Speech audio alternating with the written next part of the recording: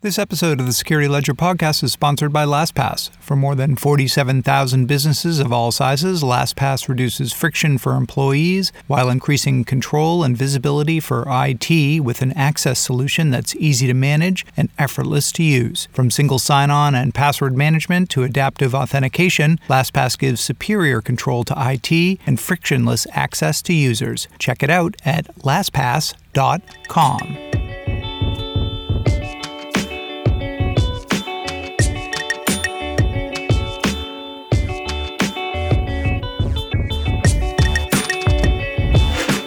Welcome to the Security Ledger podcast. I'm Paul Roberts, editor-in-chief of the Security Ledger. In this week's episode of the podcast, number 178. When a breach happens to a company that's smaller, oftentimes they don't have the resources to be able to come back from that. Everyone recognizes that the alphanumeric password is security problem number one for modern organizations, but moving beyond the username and password may be a very different challenge depending on how big your company is and what kind of business you're in. In our second segment, Rachel Stockton of LogMeIn and LastPass joins us to talk about the findings of a recent survey on how small and mid-sized businesses in different industries are wrestling with password and authentication challenges. But first, it's hard to see through the miasma of the coronavirus pandemic, what with school and business closings, deserted public squares, and empty roads scrambling the very functioning of societies worldwide. But response to COVID-19 isn't the only issue before lawmakers in Washington, D.C. these days. And privacy advocates and civil libertarians are raising alarms that one piece of legislation up for consideration could reverse decades-old privacy and free speech protections, forcing companies like Facebook and Google to create government backdoors into customer data. The so-called Earn It Act would penalize companies that the Justice Department considers to be thwarting investigations into child sexual abuse imagery, for example, by using end-to-end encryption to protect their customers' data. The law would remove Section 230 protections that shield such tech firms from legal responsibility for the content posted on their platforms. To talk more about the Earn It Act and what it might mean for consumers and the technology industry, we invited Andrea Little-Limbago of the firm Virtu into the studio. Andrea is the chief social scientist at Virtu, where she focuses on the intersection of technology, cybersecurity, and policy. I started off by asking her to tell us a bit about Virtu and also to talk about the Earn It Act. Andrea Little-Limbago, chief social scientist at Virtu. And Andrea, just since we've got you here and our listeners may not know, just tell us a little bit about Virtu. Sure. We are a data protection and privacy company. And so we've started several years ago doing encryption plugins for Gmail, Microsoft, and so forth to help ensure your emails are protected. And since then, obviously, the data revolution has kicked off. And so we do more protection for a variety, not just email, but streaming data, files, all sorts of things. We have you in the studio to talk about some news that kind of been bubbling for a while. There was a bill brought forth in Congress, in the Senate, I believe, called the Earn It Act. And this is ostensibly a bill designed to give law enforcement more tools to fight online child exploitation. But within the technology community, it's basically seen as a full frontal assault on privacy, in particular encryption. Could you talk just a little bit about what the Earn It Act does, and also a little bit about the name of the act? It's got kind of an unusual name, but there's a reason for that. Yeah, no, absolutely. And, it's one of those things, of course, there's always acronyms. And so, they did really great job on this one. It's the Eliminating Abusive and Rampant Neglect of Interactive Technologies Act. So it is a mouthful, to say the least. But I think it also gets at an inherent component of trying to appeal to the techlash that's going on by highlighting the rampant neglect component. So, ostensibly, it's to create a commission to provide a string of best practices to remove child sexual exploitation and abuse material. So that's great. No one wants any of that material online. That's a full bipartisan support. Poll anyone, no one wants that material online. It's horrible. And so that there's no debate about that. The broader issue, though, it's leveraging fears about what tech is doing right now and building upon the backlash amongst the public over tech overreach, such as what we saw with Cambridge Analytica and just the series of data sharing scandals that have gone on since then. It's leveraging the growing distrust of the big tech companies coupled with the notion of just all these horrible abuses that are legitimately going on online. And using that, though, as a means to create a commission with 19 people headed by the Attorney General Barr, heads of DHS, FTC, as well as several other experts and non-experts, actually, to create a series of best practices to eliminate these kinds of images and material online, which again sounds great. We want to get rid of this material, but the way that it is drawn up provides an opening to ensure that encryption is not a best practice, and in fact that encryption is a means that's hindering investigations into it. They don't want to have corporations following anything that could hinder an investigation. Corporations can decide what the reasonable, appropriate means are for compliance, and so it basically makes it to the point where if tech platforms aren't doing that, they'll lose Section 230 immunity. And so that gets into, well, what's Section 230, right? And that's why, this is one of those things that, it's such a circuitous way to get at encryption. And so just quickly for what Section 230 is, it's part of the Communications Decency Act. And what that did was basically ensure immunity for any of these platforms for what is posted on their platforms is the fastest way to sum it up. This is a really key idea that I think most people don't totally appreciate, but that back in the early days of the internet, there was a federal law written or amended that basically said you can't be held liable for things that people say or do on your network. So the example would be, somebody can defame you in Twitter, and you can sue the person who defamed you, but you can't sue Twitter for posting the defamatory message. And so that, in many ways, has enabled these tech giants to innovate and to grow their platforms to much bigger than I think they probably ever even imagined because of that immunity. And so losing some level of that immunity, which is what many foresee would happen if the Internet Act passes, would basically make it financially impossible for them to still function with that. And so part of it is that it's a concern that these best practices will force tech companies to either keep their Section 230 immunity through providing those back doors or give up that immunity. And then they're going to, won't be able to stay on top of whatever they imagine would be the end of stream of governments requiring them to adhere and respond accordingly. So the earn it sort of saying you need to earn this immunity by basically doing what we tell you to do in terms of making any secure communications wiretappable, I guess is the analogy to that. That's exactly right. Yeah. And that is pulling it all together, they're earning their ability to maintain that immunity. And part of it is, they can imagine, the senators and, DOJ and so forth have really been pushing for the tech giants to figure out some way to scan the encrypted information for that kind of abusive material. And to date, there aren't any best practices for scanning. That's still in the R&D stage. And so, and many of these companies right now are pursuing a lot of R&D to figure out how you could scan for those materials through end-to-end encryption. It currently does not exist a way to do that, but they are researching it. And you can imagine that what would happen is if this does pass, all the R&D to actually find a way that maintains our security and privacy of end-to-end encryption and can still scan it, any R&D to try and solve that tough problem very well could disappear because there aren't any incentives to do it anymore. Right. And I know there are emerging areas like I think it's homomorphic encryption and so on that could allow some type of analysis of data without violating the integrity of the encrypted data.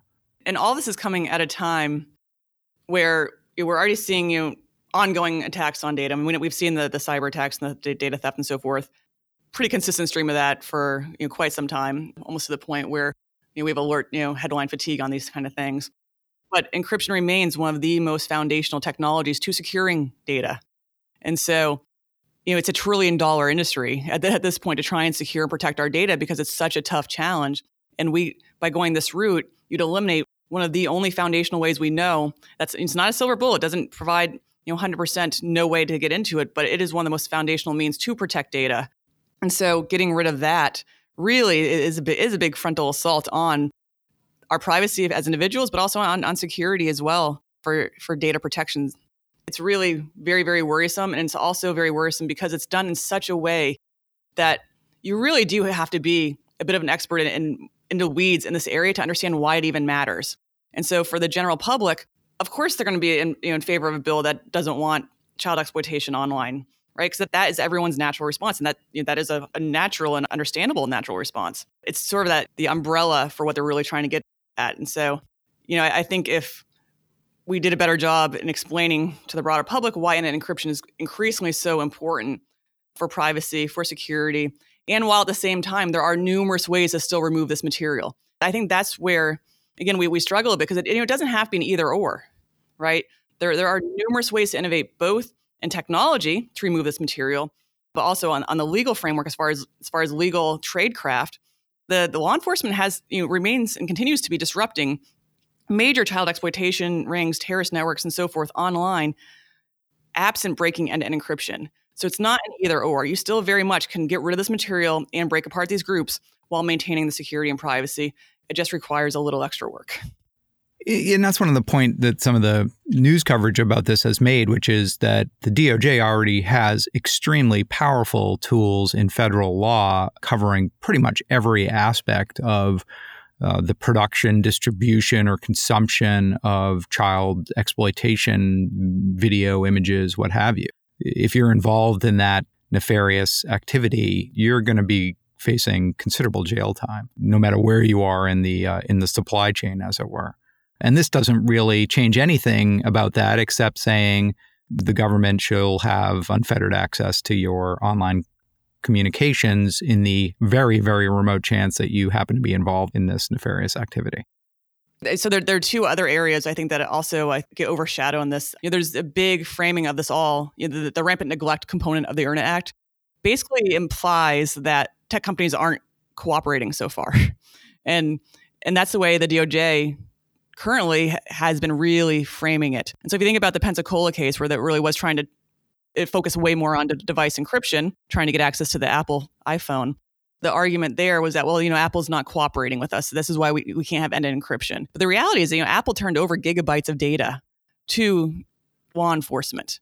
And so there's a vast amount of data that all these different tech companies are actually providing. I think last year alone, they provided this kind of content 45 million times by one analysis that was recently done. So there really is a ton of information that is flowing into the DOJ, law enforcement, from these tech companies to help with this. I mean, there already actually is a carve-out within Section 230 requiring companies to assist in providing this kind of material when they find it. And so I think that gets overlooked already. There already is a legal requirement for them to turn over this material, and they have been doing so as they find it. And of course, they can do a better job. Everyone can always do a better job. And again, this is one of those areas where the R&D, other kinds of prioritization can help ensure that they continue to innovate in this area for identifying and scanning for this kind of material and turning it over. But as they're turning over, was it 45 million times last year? That's a lot of data for law enforcement to go through as well, right? And so you can imagine the resources required on that end. And so I think that for me, that's where I would focus on is leveraging what data is already out there and really making sure that you're using all of that, because that's a ton of data that I doubt is fully getting analyzed and explored through all this process. And so there is a lot of cooperation that's already going on. And so I think that gets lost. Yeah. A couple of things that are kind of troubling about the way the law is written at this point. And again, obviously, if it were to ever pass, it would likely be changed. But so there's a commission of basically political appointees who would weigh these issues. And there's a certain makeup of the committee that it's got computer scientists on it and technology industry people on it, but no representation within this committee of civil liberties, privacy advocates. And then as it's written, of course, they can make recommendations to the Attorney General, but ultimately it falls to the Attorney General alone to make decisions about the implementation of this particular act and what technology companies are required to do to comply with it. The latest draft that came out was revised a little bit from the earlier one that was leaked a few weeks ago. And so this one does include two people with current experience in issues related to constitutional law, consumer protection, and privacy. And so that gets at the privacy component, sort of. because Except they can be outvoted because you only need a 10-person majority, right? Well, there are two issues, actually. So the one is that they can get outvoted. So it's now only 14 are required for approval out of the 19. And so there are 4 of those positions. 2 are for that, consumer protection, constitutional law or privacy. 2 are comp sci. And so the issue with both of those, the way it's currently described, is it's an or. And so the 2 people that have the privacy background, they also could just be consumer protection. And so they could be, child safety seat experts and not necessarily privacy. And so while that on the surface, again, is, that's where all this, on the surface, it looks good. Well, they've got constitutional law, consumer protection, or privacy. Great.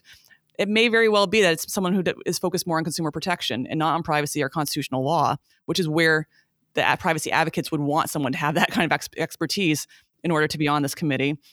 And the same thing goes on the computer science one. It's computer science or software engineering or matters related to cryptography.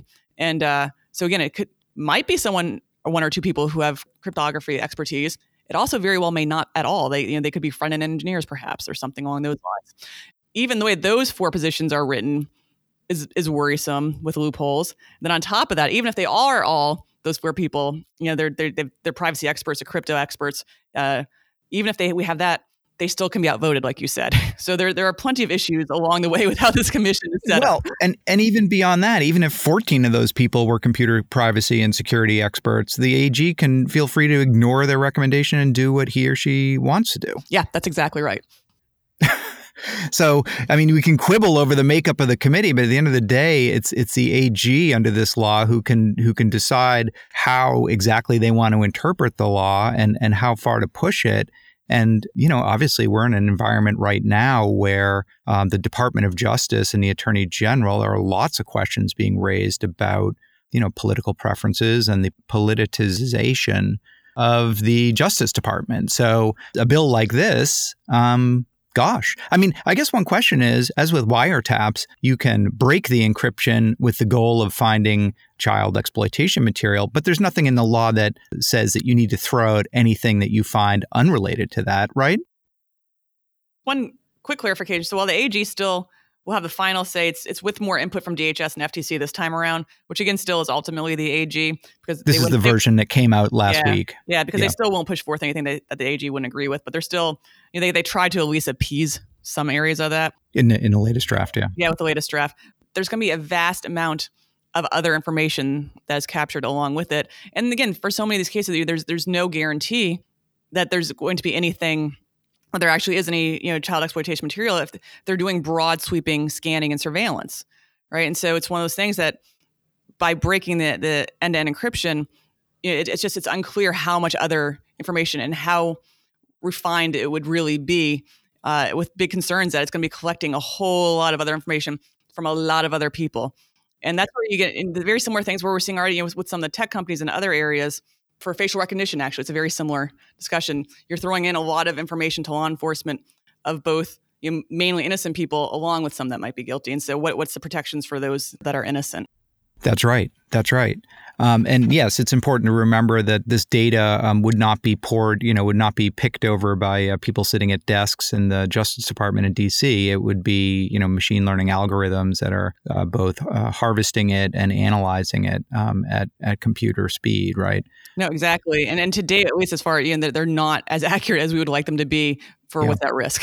So, I guess one thing to talk about is we already know what the end state is here because we see in countries like China and other countries that do not respect civil liberties how these types of broad surveillance powers are used and abused. But maybe if our listeners aren't aware, like what happens, for example, in a country like China or Russia, where, again, there are no civil liberties protections and these types of vast data harvesting and encryption breaking laws already are on the books.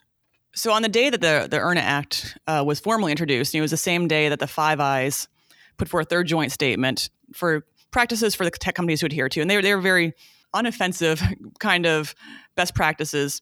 And so it highlights basically what tech companies were already doing. So of course they're going to sign up to it. So Five Eyes, for those not in the weeds of the Department of Defense, it's New Zealand, Australia, the UK, Canada, and the US. And so the way the ERNA Act is part of the broader Western Democratic Coalition with a large collaboration and desire to require some of these backdoors. And it's generally under the auspices of national security, breaking apart terrorist organizations, so forth, and now moving into more of the child exploitation rings. But why that matters and how that fits in, well, a lot of the terminology that we heard from that and what we've heard from the Five Eyes back in 2018 when they did a broader joint statement specifically on encryption and backdoor access, a lot of that verbiage that's being used by those countries is very similar to what we hear coming from Russia and China as far as the need to access data for the good of the people for national security. And so in China and Russia, we're already seeing it play out as far as, broader, China is I think the one example that many people are well aware of as far as the mass surveillance, the various kinds of limitations that are on the people. Russia, where we see, probably a little bit more aware, but not quite as much. But Russia has, time and again tried to go after companies ranging from LinkedIn for not requiring access to data to trying to ban Telegram, which ended up disrupting their economy because they ended up blocking a bunch of internet sites unintentionally and brought down various necessary public goods, such as like taxi drivers, grocery shopping, and those kind of things. Like it really was very disruptive accidentally, which can also show you the unintended consequences of it. But what's happening, though, those are sort of the known knowns. What I think what is less discussed is how that kind of surveillance and that kind of government access is spreading to other countries. And so, Thailand and Vietnam recently passed similar laws wanting government access to the data. And what is often done, though, especially in the authoritarian regimes, is that they leverage this backdoor into encryption or require government-approved encryption. And that's what Russia does, for instance. It's coupled with other kinds of authoritarian tactics, such as internet shutdowns, censorship, some of the disinformation, the cyber attacks, the spyware, for instance. It's in combination. And so that's where you see, for me, encryption is part of that, like the breaking of encryption and the government mandated access to data all falls within that broader authoritarian playbook for complete information control. And that's why it's so worrisome. This is rarely just a standalone. It's a first step, and we don't know what happens next. And a really good example, in Australia, this is a bill to explicitly focus on encryption and enabling government access to data. That was passed at the end of 2018, and already there have been some cases of it, but there's not much transparency on how they're using it. And that's where the big concern is, whether there is that government overreach or maybe there's not. But again, it's one of those, there's no transparency, there's no insight. And I'd argue in a digital democracy, you need to have that kind of transparency. You need to have the freedom for privacy. I mean, so the United Nations has basically has said that digital privacy is a component of a human right in the modern era. That was a response to the mass surveillance that is going on through those variety of tactics, including the government-mandated access to data. Yeah. And as with all these laws, you certainly could have governments that were respectful of civil liberties and privacy, but governments change with elections, right? And you kind of have to write the laws with the least responsible, most authoritarian, repressive, vindictive government in mind, not the privacy respecting and responsible government. Yeah, that's exactly right. And that's why, even you can think about it, even if you had an executive government that you trusted enormously, there's nothing to ensure that there isn't some sort of malicious actor at some level within. And if you think about even think about just insider threats, right? Like that alone is a reason why you'd want to have end-to-end encryption to help protect against insider threats from getting access to data that they should not have access to, or from ensuring that they don't misuse and abuse that kind of access from the broader employee set. So it opens the door to so many different ways for misuse and abuse of data. And it weakens security writ large, which, again, if we're trying to protect our data from the broad range of actors that are going on right now, going after our data, this is basically the worst way to go about doing it. So you've been out talking about this, and I think had a couple occasions to sort of interact with or hear from the public on it. What have you heard? I mean, what do you get a sense of the public's feeling about this right now?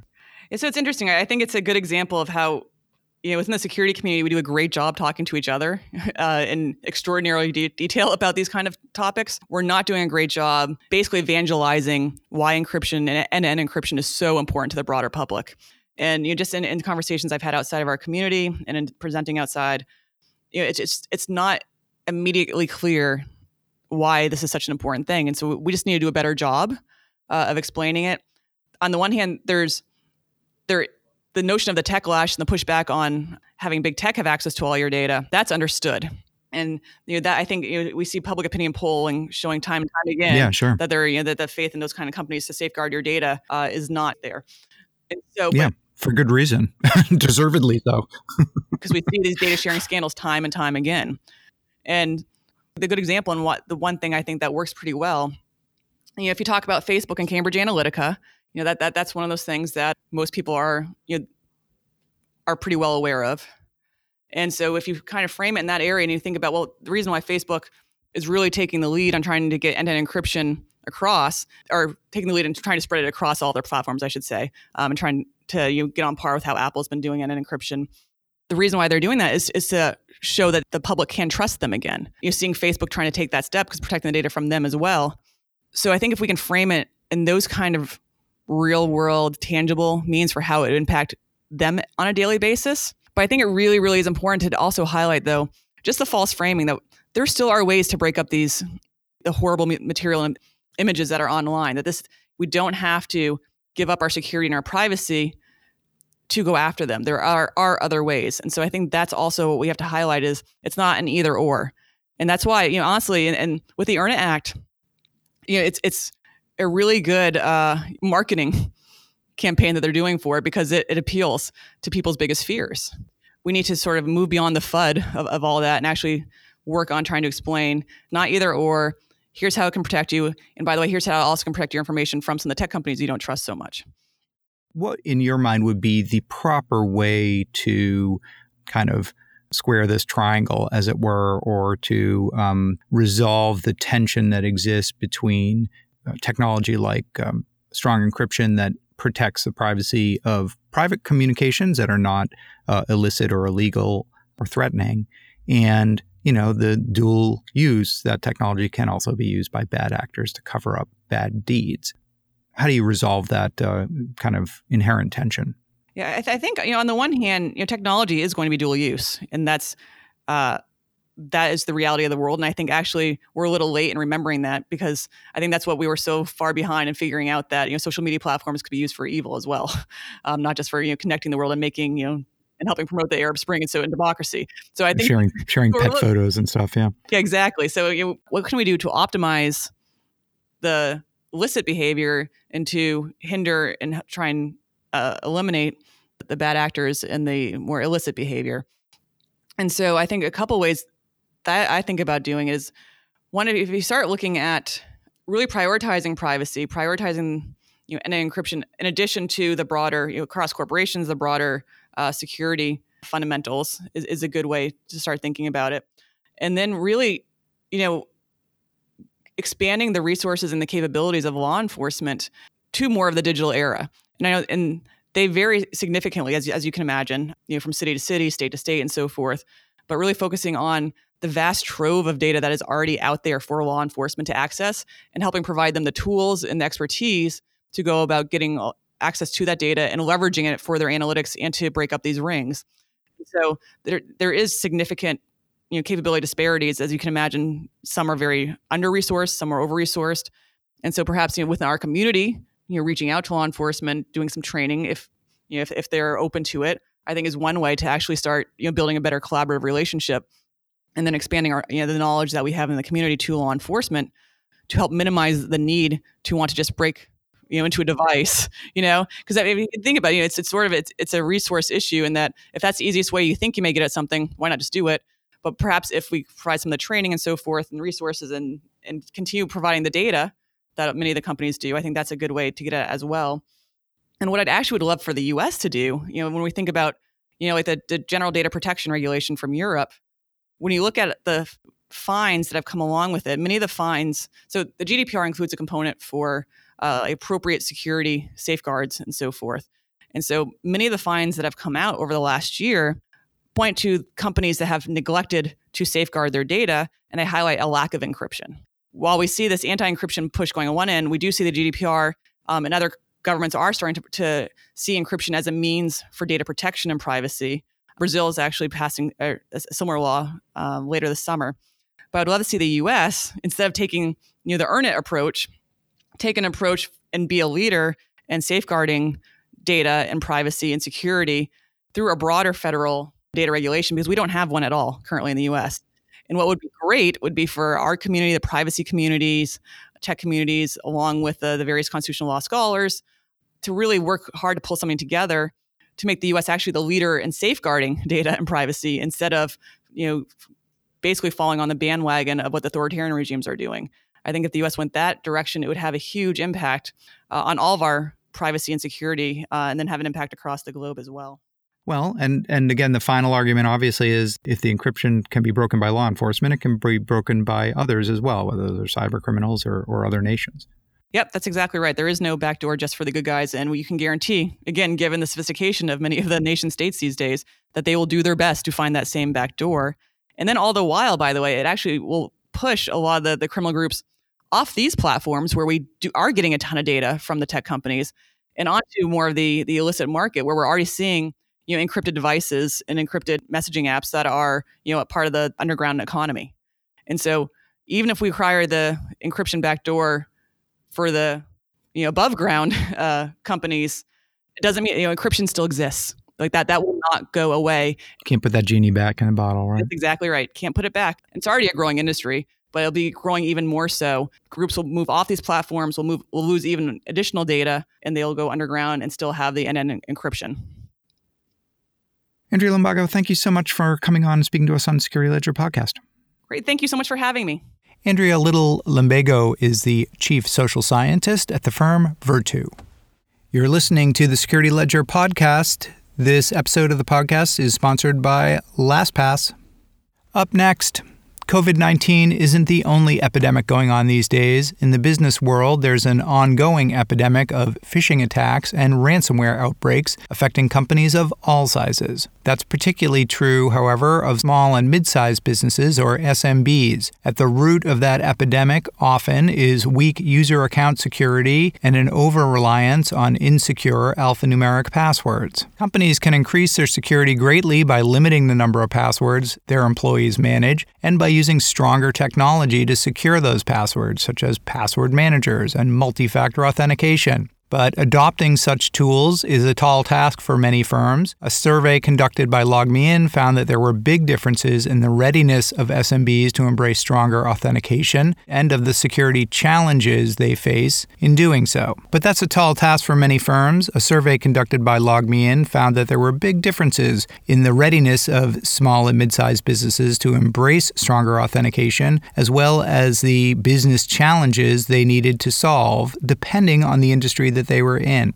In this podcast, we're joined by Rachel Stockton, the Senior Director for Product Marketing at LogMeIn, to go over what LogMeIn and LastPass found out in their survey and how small and mid-sized businesses can get in front of identity and authentication challenges. I'm Rachel Stockton, and I head up product marketing for our Identity and Access business unit here at LogMeIn. And Rachel, welcome back to the Security Ledger podcast. Thanks for having me, Paul. We're here today. We're both just out of the RSA conference where we ran into each other happily, and had an occasion, as we do every year, to go out and kind of see what's going on in the information security industry. And once again, a lot of focus around problems with identity and authentication. I definitely saw that as a theme. I'm sure you did as well. So we thought we'd have you in to talk about it, and also to talk at some interesting data and research that LogMeIn has on kind of how this impacts different industry verticals, right? It's interesting. You mentioned that we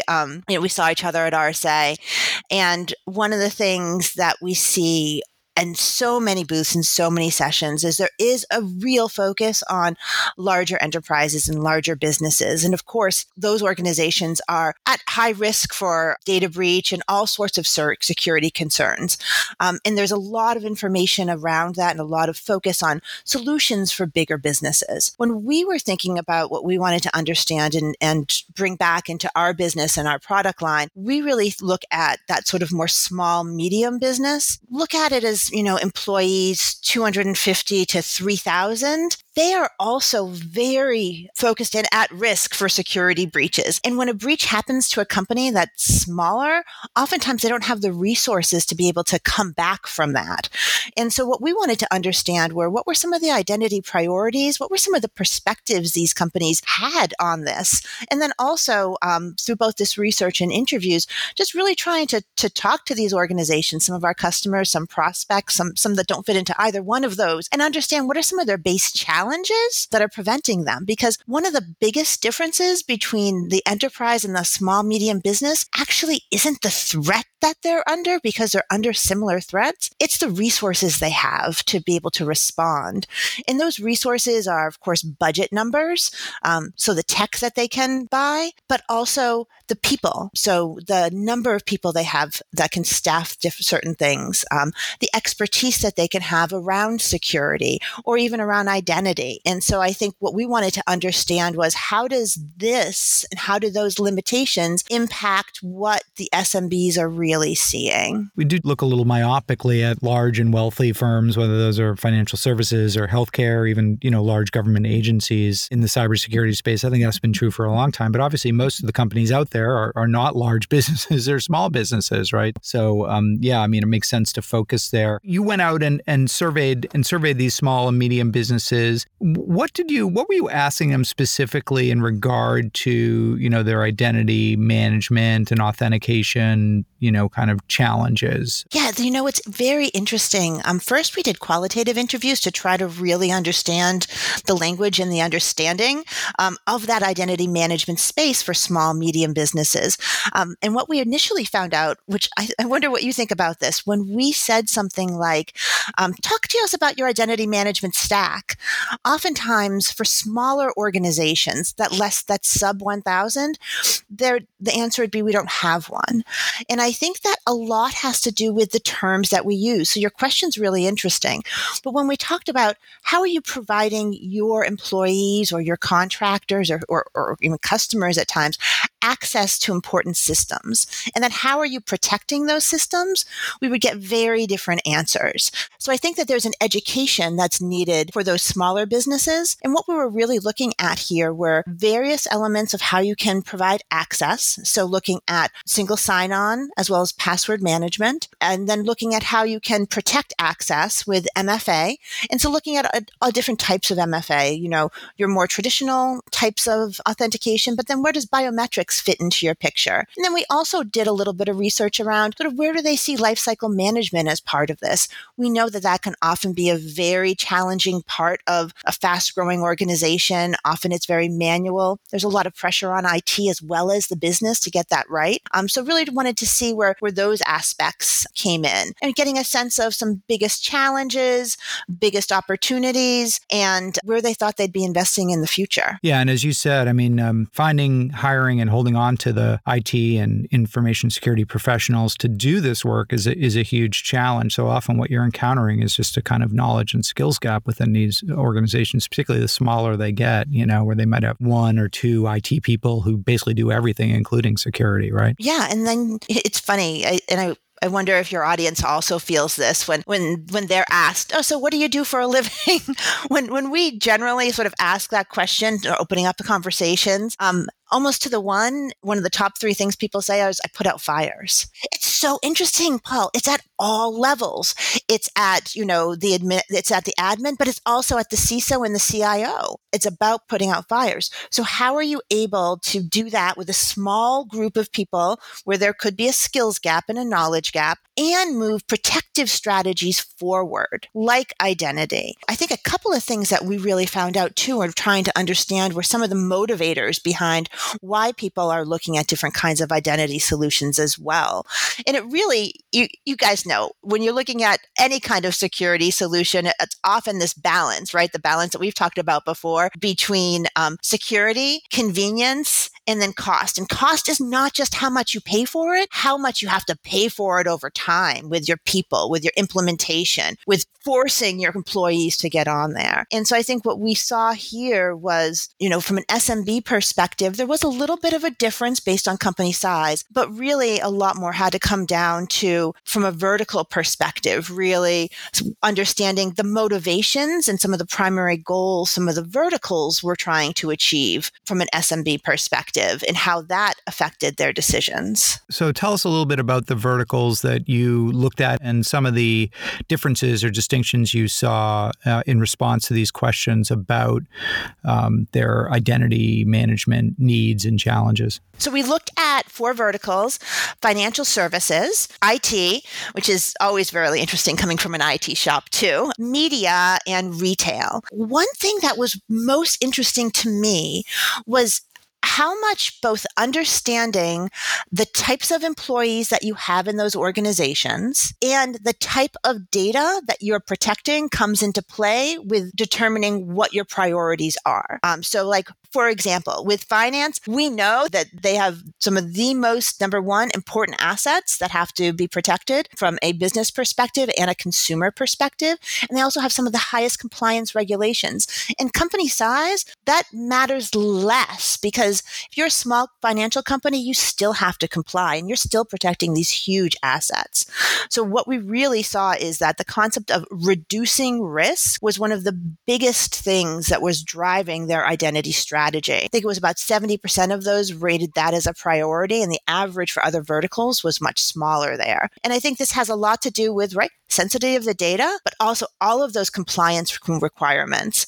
And I do think there's this nomenclature, we can talk about reducing risk versus increasing security. And I wonder, I'm curious what you think, when you start to drive compliance in there, I do think the story becomes much more about risk, and the action of how you do that becomes making your organization more secure. It's interesting. I mean, I almost look at that as, if you were to say, well, we're really focused on just reducing our risk, I would almost be like, well, good. I mean, that's the right answer. That's what you should say, because just to try and play whack-a-mole and stop individual threats or attacks is a losing gambit, right? You're never going to do it. So yes, you should be focused on what the biggest risks to your business are. And so it almost strikes me as like, well, maybe financial services firms are just a little more sophisticated in the way that they look at this problem versus, let's say, a dentist office or something, which would be like, well, we just want to keep the viruses out, or we don't want to get ransomware, and it's just like much more simplistic. So there's part of me that says that, but I think you're right. I think the other part is just the influence of regulations, whether that's, Sarbanes-Oxley or PCI or whatever, GDPR and CCPA and all of these things, right? Trying to avoid fines and reputation risk and downtime, right? I definitely agree with your concept of maturity too, because let's look back years. We're right now with this conversation, we're really talking about securing your business. We're not talking about securing the consumer as much, but for decades now, I think I can say decades, that would be 20 years. Financial services have been focused on securing that consumer in ways that the consumer doesn't even know about. So this element has been part of their DNA much longer, I think, than many of the other verticals. And they've also seen, and this is for the smaller ones, they've also seen about 35% of those organizations have admitted that hackers have gained access to their company.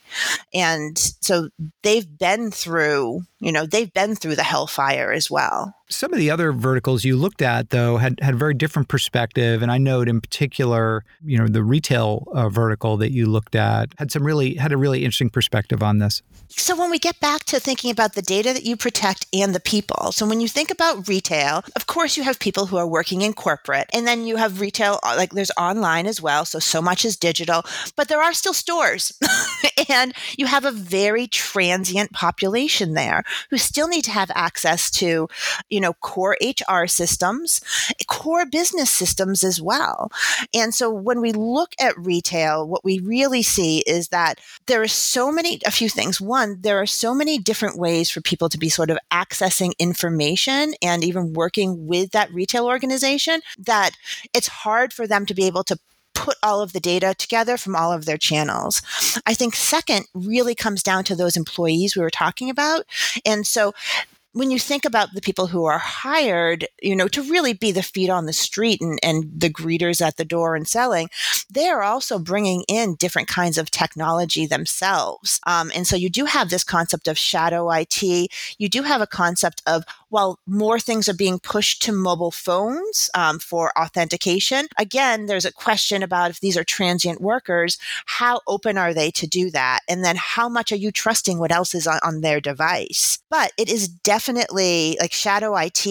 What we found from a retail organization, they definitely found it a higher risk than almost any of the other organizations we've seen. So 38% of them saw it as something that they had to really identify. And then the other really interesting thing, and I was surprised at this one, was how focused they were on, number one, implementing multi-factor authentication, which I think makes sense when we think about what they're protecting and their workers, but then also using specifically biometrics with that. And that was way above other verticals. And so as I thought about that, I'm curious your perspective. It does seem like the most natural step now to move your MFA to biometrics, particularly for a millennial Gen Z kind of audience who's used to using this in every day. It just simplifies your onboarding for critical security requirements. When oftentimes I would think biometrics is for more financial services, right? More mature. But this is a much easier way that people are used to of proving who they are. Well, one of the really interesting things, I think, when we think of retail, I think,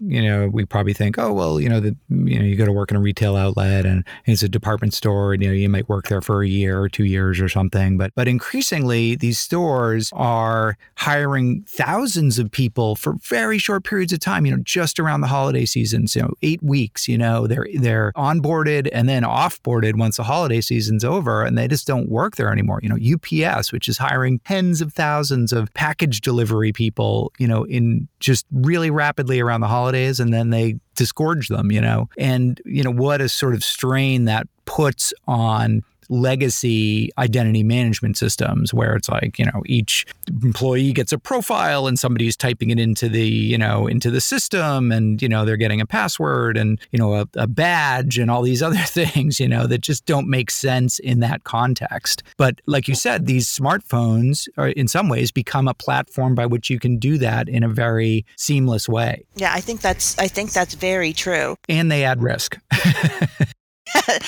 That's true. They add risk and they minimize risk at the same time. So, some of the sort of more sobering statistics from your survey, something like 98% of the organizations you surveyed said that they had work to do on employee security, and a majority, 53, said they had a lot of work to do on employee security. What's behind that in your mind? And when they're talking about, we've got work to do, what are they talking about? I think there are two things, right? There's one, which is ensuring they have the tools in place to be able to provide secure, simple access, to be able to report on all the different things for auditors, to be able to get people onboarded. That's one thing. But I think the biggest challenge still is that human condition. Password management and password hygiene is a habit. How you work, how you view security as an individual is a habit. And we are humans, and it is hard to change us. And so I think a lot of that does count, that 98% comes down to how do we ensure our employees understand how critical security is, the processes that we're putting in place, we're trying to put in place that will keep us more secure, not to keep you out. And how do we also share ownership of keeping our organization secure? This is not just an IT job. This is literally the role of everybody who's employed here. And that can be really hard. I think there are tools out there that can help with that too. But I also think that that's really hard in an SMB, because in larger organizations, you have people who are literally assigned to do great internal comms about security and IT, to create interactive games that drive people to want to achieve, not for the good of the company, but to get more points, and can help push security into that employee.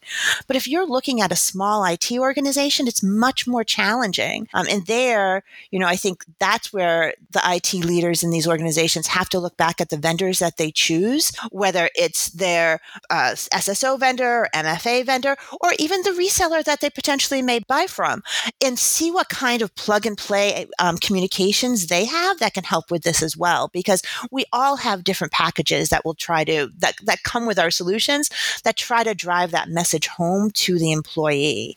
I also think it's so high because when we have IT people taking this in SMBs, solving that is not natural to them, right? It's not a tech problem. It's a human problem. It's a communication problem. So I think here it's actually an opportunity to partner with your human resources group. It's an important piece to think about when you onboard people, and I don't mean in your system, but that very first day and you bring them on and they're talking to their manager or they're getting the tour. This is the time to start setting the stage for how important security is. Sometimes people feel like technology is so sterile. You buy a tech solution, you put it in, it's going to solve it.